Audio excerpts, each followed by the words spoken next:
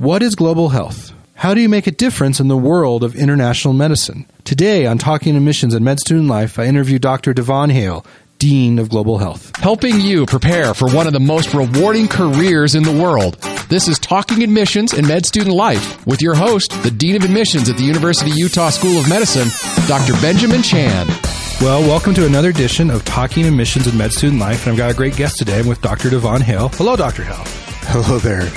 And I feel very privileged to interview you, Dr. Hale, to talk about global health, because I know this has been a passion of yours for many years. And so, when I go out and I give my speeches and I meet students who are interested in our medical school, inevitably they start asking me about opportunities for global health. So let's just start off with the easy question, Dr. Hale. What opportunities are there? So there are good opportunities for global health here. We started back in about 1998 to look at what we could do to make global health opportunities more effective and more rewarding to medical students. And over the past 15 years, that's exactly what we've done. So most of our programs for first and second years are public health type programs that don't involve clinical work and provide a great opportunity to learn a culture, to learn how someone treats people in places where you have very few resources. Mm-hmm. And so that works out well. The fourth year, elective year then, is even more fun because at that point, the fourth year students can go and participate with a faculty member from one of our sites and actually see patients with that physician. And that provides a great clinical experience in addition to the culture and what goes on in those countries. So it sounds like there's opportunities during the first 2 years, but also well as more opportunities during the fourth year when there's a lot of elective time. Right. I think the people that go out their fourth year all have a really good experience. Mm-hmm. So you mentioned sites. So where are some of the sites that the University of Utah School of Medicine has a relationship with? Well, we started out learning from Indiana University, who has a site in Kenya. And we've been with them for now 11 years. That's still our best site as far as a student experience for a fourth year. In Kenya? In Kenya. Okay. But that certainly didn't meet our needs. And so we've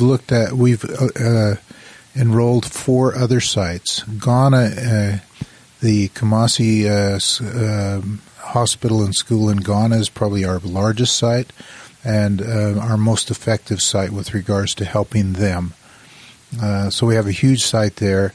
We also have sites in India and China and Peru. Wow. So all across the globe.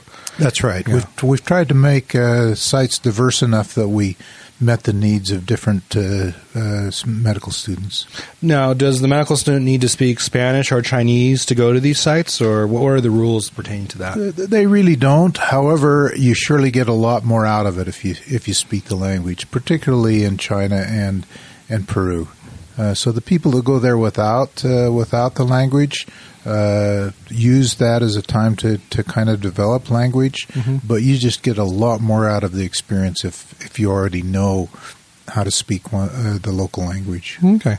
And now can you do like all different types of medicine at these places? Like, for example, if you're interested in pediatrics or cardiology, could you do that in China or Peru or Kenya? Or I mean, how is it set up?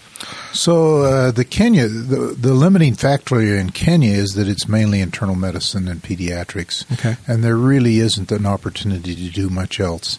That's one of the reasons we looked at other sites. In Ghana, for example, we have approximately 7 different departments that are helping with residency training programs there. So it's easier to do a rotation in emergency medicine or orthopedics or one of the other disciplines besides medicine and pediatrics. China, you can do almost any type of specialty there.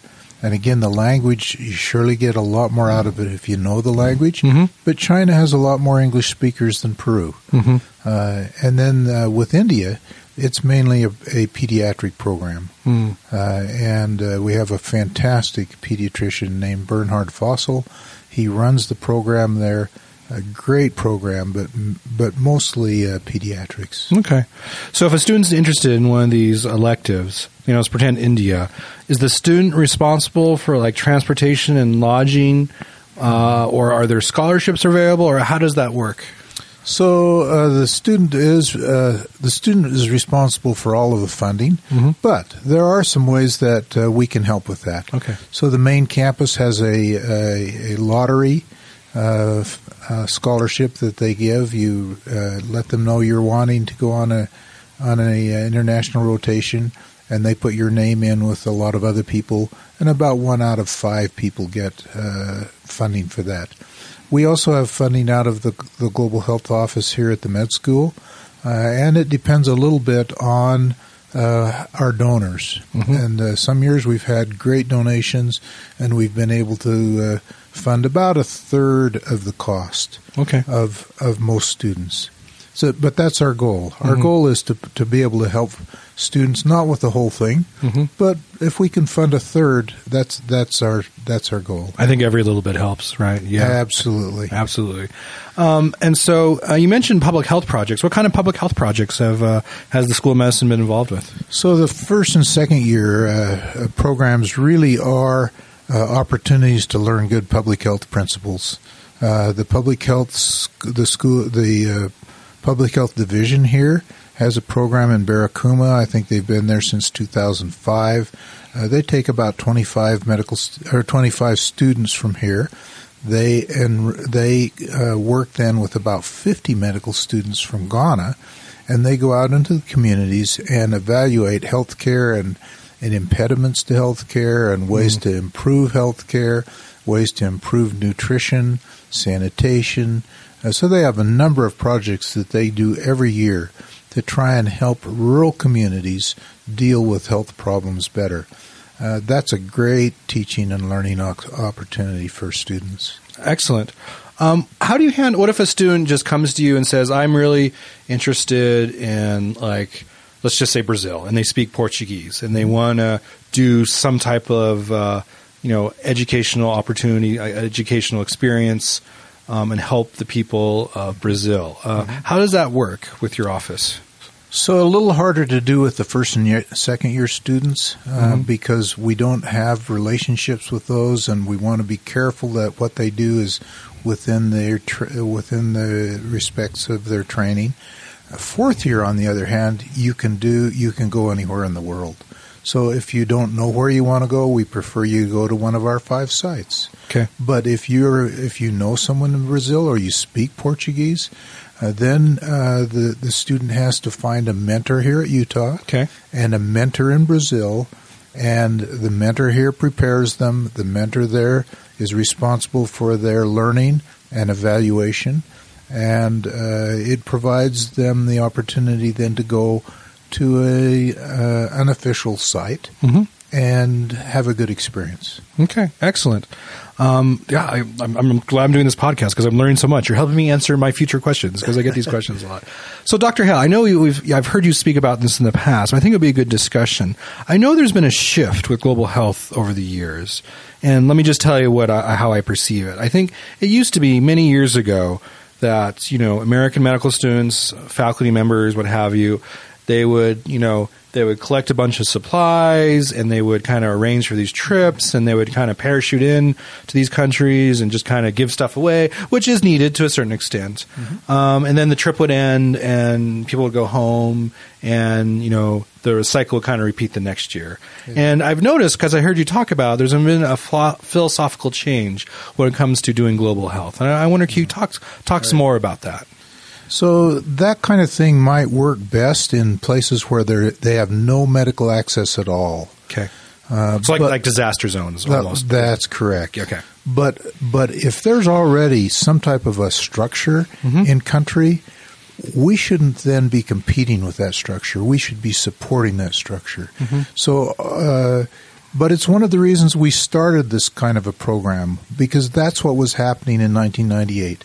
Is most of our people were doing that kind of an experience, and we felt like there was a much better chance for us to actually make a difference if we had long-term relationships and developed relationships with faculty, so that we in those countries, so that we knew when our students went there what kind of an experience they would have, and The most effective way we can make a difference in these places is by education.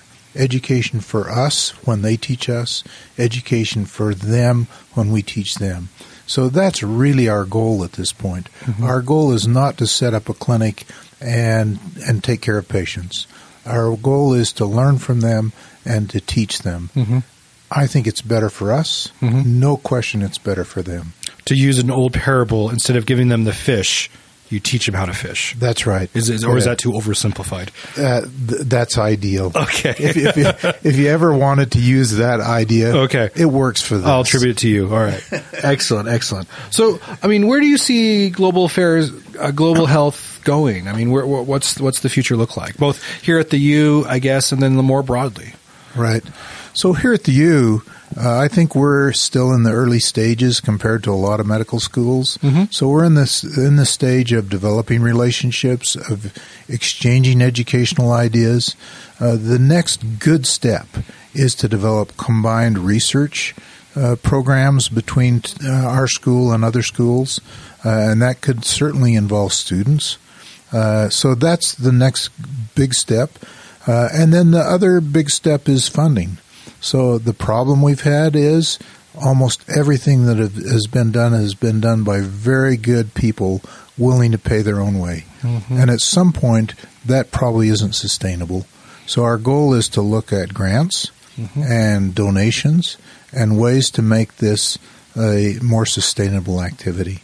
Awesome. Well, Dr. Hale, we have a few minutes left, and since you are the most well-traveled man I know, we're going to talk about some travel tips. All right. So how many times have you flown to Africa? I think this is somewhere around 33 times. 33 times. Yeah. That's amazing. And legend has it you've never gotten ill and you never get jet lag. So what are your secrets? How do you pull this off, Dr. Hale? That is definitely a legend. Okay. But never serious illness. Okay. Never anything that was a disaster. Okay. Certainly diarrheal disease is probably the most common risk that anyone has when they travel. Mm-hmm. And even with very, very careful attention to what you eat and drink, mm-hmm. Still there's a risk. Okay. So before people go, they should go to a travel clinic. Okay. They should learn how to stay as healthy as possible. They need the immunizations. They need malaria prophylaxis in some areas of the world. We want our students to be as safe as possible when they go. And then the thing that I worry about most of all is accidents, and particularly auto pedestrian accidents. Mm-hmm. We've not had any of those in our program so far, but I think it's a risk. Yeah. I think for a lot of the world, there's no traffic rules. There's more traffic suggestions. And right. I have never been to Africa myself. I've been to Central America, and it's probably not too different, but I'm just shocked by people right. passing each other, right. going up hills on blind turns. Right. There's no lanes really. There's just kind of a free for all. So yeah. So I worry a little bit about diseases that we might get. Almost all of those are treatable. Mm-hmm. I worry more about accidents, and we surely want all of our students and our faculty to be careful mm-hmm. and take the precautions that would make this a safe and good experience. And you mentioned, Dr. Hale, diseases, and I forgot I was going to lead off with this, but you're an infectious disease specialist, right? Right. So what attracted you to that field? Why did you hear the calling, I guess it was? It's a wonderful field because most of the diseases that we have are in some way treatable. Mm-hmm. So it's wonderful because you see these fantastic organisms that mm-hmm. that impact our lives, and you have a chance to diagnose them, and in almost all cases they're treatable, so that you see someone that goes away happy. Mm. It's not quite like having a baby and going away happy, but similar. So you kind of liked during medical school, like someone has a really kind of interesting or rare disease, and an infectious disease, they're the specialists. They kind of come in, mm-hmm. look under the microscope, right. what have you, and then they need this special type of antibiotic or antiviral agent, and boom, the patient gets better. That's right. Yeah, a good case of malaria or leptospirosis just makes my day. That's great. So, all right. Well, thanks, Dr. Hale, for coming on the podcast. Okay, thank you. Thanks for listening to Talking Admissions and Med Student Life with Dr. Benjamin Chan, the ultimate resource to help you on your journey to and through medical school. A production of the Scope Health Sciences Radio, online at thescoperadio.com.